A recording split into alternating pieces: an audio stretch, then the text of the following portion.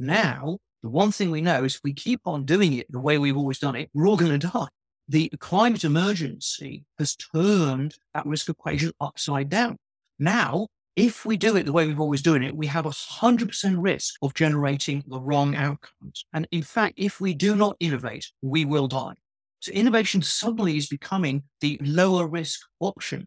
That is a cultural change that the sector is barely beginning to get to grips with. Welcome to the Future Engineering Club podcast.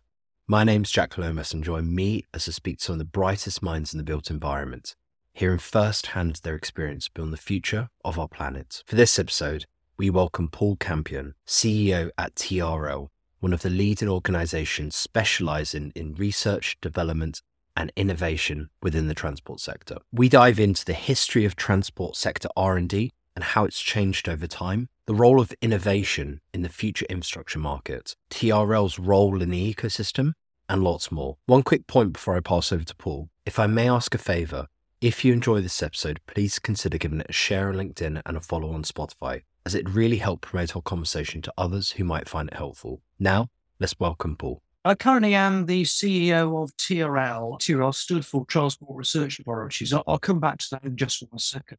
Look, the majority of my career has been spent in digital transformation for companies.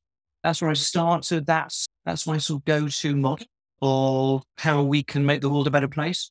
Whilst I was at IBM, which I was at for a long time, I specialized in the travel and transport industries. And so when I left IBM, I went to join an organization called the Transport Systems Catapult. The catapults are a series of government-funded organizations whose job is to grow the UK economy by facilitating and supporting innovation in particular market segments. TRL was established actually 90 years ago this year as the government's road research laboratory. So for 60 years, it was a government research department. My favorite factoid about the organization is TRL invented the zebra crossing. And I love that, not least because until someone told me that, it didn't occur to me that zebra crosses needed inventing. But it's indicative of the way that TRL as an organization has been central to the creation of the transport world that we now live in. It was privatized 25 or 30 years ago, and now we are a completely commercial, self-supporting, public purpose enterprise. So it's not that we're non-profit making. If we're not making profit, we're not quite doing it right. We're non-profit distributing. All our surplus get reinvested to drive forward our mission, which is to make transport cleaner, better, more efficient, more accessible for everyone. Over the course of your career, and particularly as your role as CEO now, you must have a really broad perspective and visibility of what the sectors look like over time. Really interested for your thoughts on how you think the transport sector's R&D priorities have changed over the time you've been working there. Yeah, it's a really important question. I mean, first of all, let's try and unpack the idea of the transport sector a bit, because the reason I'm so fascinated by it, the reason why I'm so passionate about it, I think that may come across as we go on. The reason why I'm spending my time in it is because transport is central to human flourishing. Transport is really the job of moving molecules around or close to the Earth's surface. And there's really no part of our lives as humans that isn't mediated in some way or other by transport. We can't take part in the economic life, the social life, the educational life, the political life of our communities and our country without moving around. And by the way, if we're not moving around, then the things that we consume, the things that we use have to move to us. So transport touches every single part of our lives. The clothes you're wearing now, the sandwich you had for lunch, it came to you by transport. It was created through the complex webs of transport. A rule of thumb, 10% of the value of anything you use or consume or do is the embedded transport in it. So it's so central, but because it's so central, it's got a huge amount of complexity, many layers in it. So there's the physicals, the infrastructure, there's the roads, the railways, the vehicles, the cars. There are supporting industries. A significant part of insurance's business is tied up with stuff that moves around and has the risk of bumping into other things. So it's very difficult to talk about transport as a whole, we need to zero into which parts we were talking. Back to your question. R&D in many parts of the transport world has been pretty much non-existent for long periods of time. Even today, if we look at, let's say, the roads sector, so the government owns the roads on our behalf. Roads are a public service delivered free at point of use. And so the government's taken the responsibility to pay for the creation or update of those.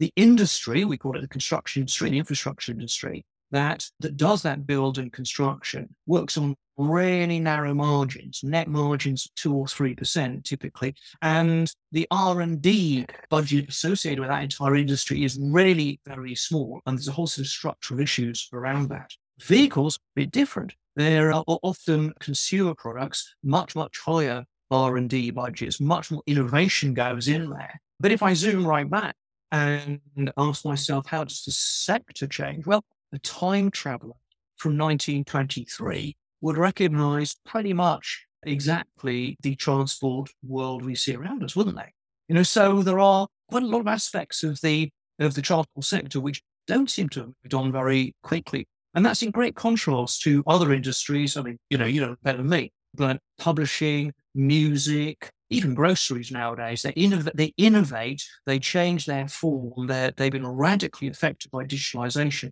in a way that, frankly, a lot of transport hasn't. So how does that R&D really penetrate? And the answer is it works in a highly regulated environment. And there are big safety constraints on transport systems, quite rightly, quite appropriately, can make it quite difficult for innovators to bring innovation into the market. And typically what I hear from startups, from entrepreneurs, from SMEs, by the way, from medium and large companies as well, is just how difficult it is to get the transport sector to adopt new ideas and to buy into new products. And as tough as it is to think of an idea, to do the engineering, to get the funding, I think the biggest challenge that a lot of entrepreneurs and innovators have in the transport sector is a route to market, is actually finding someone to buy they produce. I think the route to market point is a really interesting and important one. And I've experienced it myself from an early stage startup, and it's often difficult to understand the opportunity for innovation and how, as a startup, you can get into the industry. And I know that through your roles at Transport Systems Catapult, TRL now, and your Innovate UK hats, you must see the challenges that some of these companies have. So I guess thinking about it from an industry's perspective, what areas or capabilities or technologies do you think offer the most impact that we're not yet capitalizing on enough? Well, where do I start? I mean, look, I think the high level, the answer is digitalization, digital technologies. I think the transport sector is lagging in its uptake of those across the piece.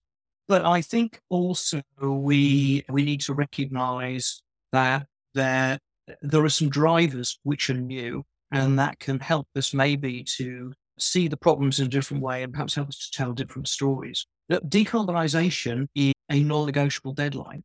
And we are going to have to, as an industry and as a society, come to terms with the radical change that's going to be required to do with that. Transport is in the UK and in many developed economies the single largest carbon emitting sector. About a quarter of the UK's carbon emissions are from the transport sector. And by the way, they're not going down. The UK has done a great job overall at beginning to transition to a low or zero carbon economy. But the transport sector is lagging and it's not moving as quickly as it needs to. So there's an opportunity to think about the assumptions that the sector makes in a different way. It can often be a very conservative sector, I've said that before. And a lot of those reasons are driven by standards, but also by the very conservative engineering culture driven by safety aspects and driven by the regulated nature of many of the parts of the sector. And that's probably right, and as it should be. But we're going to have to, as a society, recognize that the risk equation has turned upside down. Civil engineers learn in university how to build bridges, and they are told indirectly, even if not directly, we learn how to make bridges that don't fall down. The one thing you must never do is innovate around that recipe, because the most important thing is that the bridge doesn't fall down. And there's a search for the sector as a whole, which is it's extremely driven by the idea that business as usual, the way we did it yesterday, is the low risk way forward. But now the one thing we know is if we keep on doing it the way we've always done it, we're all going to die. That the climate emergency has turned that risk equation upside down. Now, if we do it the way we've always done it, we have 100% risk of generating the wrong outcomes. And in fact, if we do not innovate, we will die. So innovation suddenly is becoming the lower risk option. That is a cultural change that the sector is barely beginning to get to grips with. But I think there's things for the things for innovators, the things for entrepreneurs to get to grips with that. There are ways in. And sure, a lot of the change that needs to happen is in the softer, non-technical barriers to innovation. It's standards, it's procurement, it's culture, it's views about risk, it's views about finance and how business cases are made. But there is this inversion that's happened, and there are ways in, I think, or will increasingly be ways in, based on the fact the world's turned upside down. And frankly, we've got no choice now but to innovate like Billy. I completely agree. And you must see a lot of forms of innovation coming from, say, SMEs, startups, other research centers in the ecosystem. And I'm really interested to understand TRL's role within this wider ecosystem. What type of collaborative efforts do you take with some of these other partners? So as I mentioned, TRL is a public purpose enterprise, right? We're trying to do good. We're trying to do good in a way that pays the bills, of course. We're trying to do good. That gives us, that in our governance, we don't have shareholders. We're owned by a foundation. Gives us a sort of an independent role in the center of this ecosystem. We sit somewhere between the public sector, the private sector, and academia. And so we like to think of ourselves as innovators, but we are partnering all day and every day with all sorts of other organizations. And we're only a little company. There's no way that we could possibly come up with or adopt all of the innovation that this industry needs. We can only be effective by working with people. We do so in lots of different ways. The early stage, we enthusiastically work in government-funded collaborative R&D projects. And if any of your listeners are trying to start up an idea and are not familiar with the sort of competitions that Innovate UK runs, you mentioned them already, but some other parts of the public sector, then I strongly encourage you to do it. If you're only a little bit lucky, you can get the government to pay, up to 50% of the R&D you are going to do anyway. And it'll also put you in the way of partnering with other organizations, many of them, the larger organizations, precisely the sort of companies who can form the route to market for SMEs. So that's one end. A lot of the work we do is net on public sector procurement, traditional frameworks. The paperwork burden of getting into the routes of markets to organizations like National Highways or Network Rail can be a real burden to a small company. But there are companies like ours who are already on those frameworks. And so finding companies like us to partner with can be a very effective way. And we actually, around our Smart Mobility Living Lab in East London, with a public road testbed, we think the only one in the world in a mega city. We run an innovation community specifically to bring together large and small companies from a variety of sectors to stand up these sorts of ideas and to build those collaborations. That's what we do. We're by far not the only organization in the market that does that sort of thing. If anyone's listening and wants to get in touch with us, drop me an email. But if it's not us, then we can certainly introduce you to other people around the place who are doing similar things, perhaps in slightly different areas, or just have capacity that we don't have. Amazing. That's super helpful for folks listening, and a very practical, clear next step for anyone listening with a few ideas. So it sounds as though there's an open invitation there. There absolutely is, yeah. So thinking about these R&D efforts, these initiatives, some of the ones that you've described, how suitable for cutting edge innovation do you think this process is? The answer inevitably is it depends. Let's take an example. So we have just completed a project with Nissan and the University of Nottingham and a couple of other collaborators around the Smart Mobility Living Lab. And Nissan were testing their autonomy stack. So they're developing self-driving cars, autonomous cars, in 3 locations: Yokohama, Silicon Valley, and Woolwich. And they're doing it in Woolwich because that's where the Smart Mobility Living Lab is.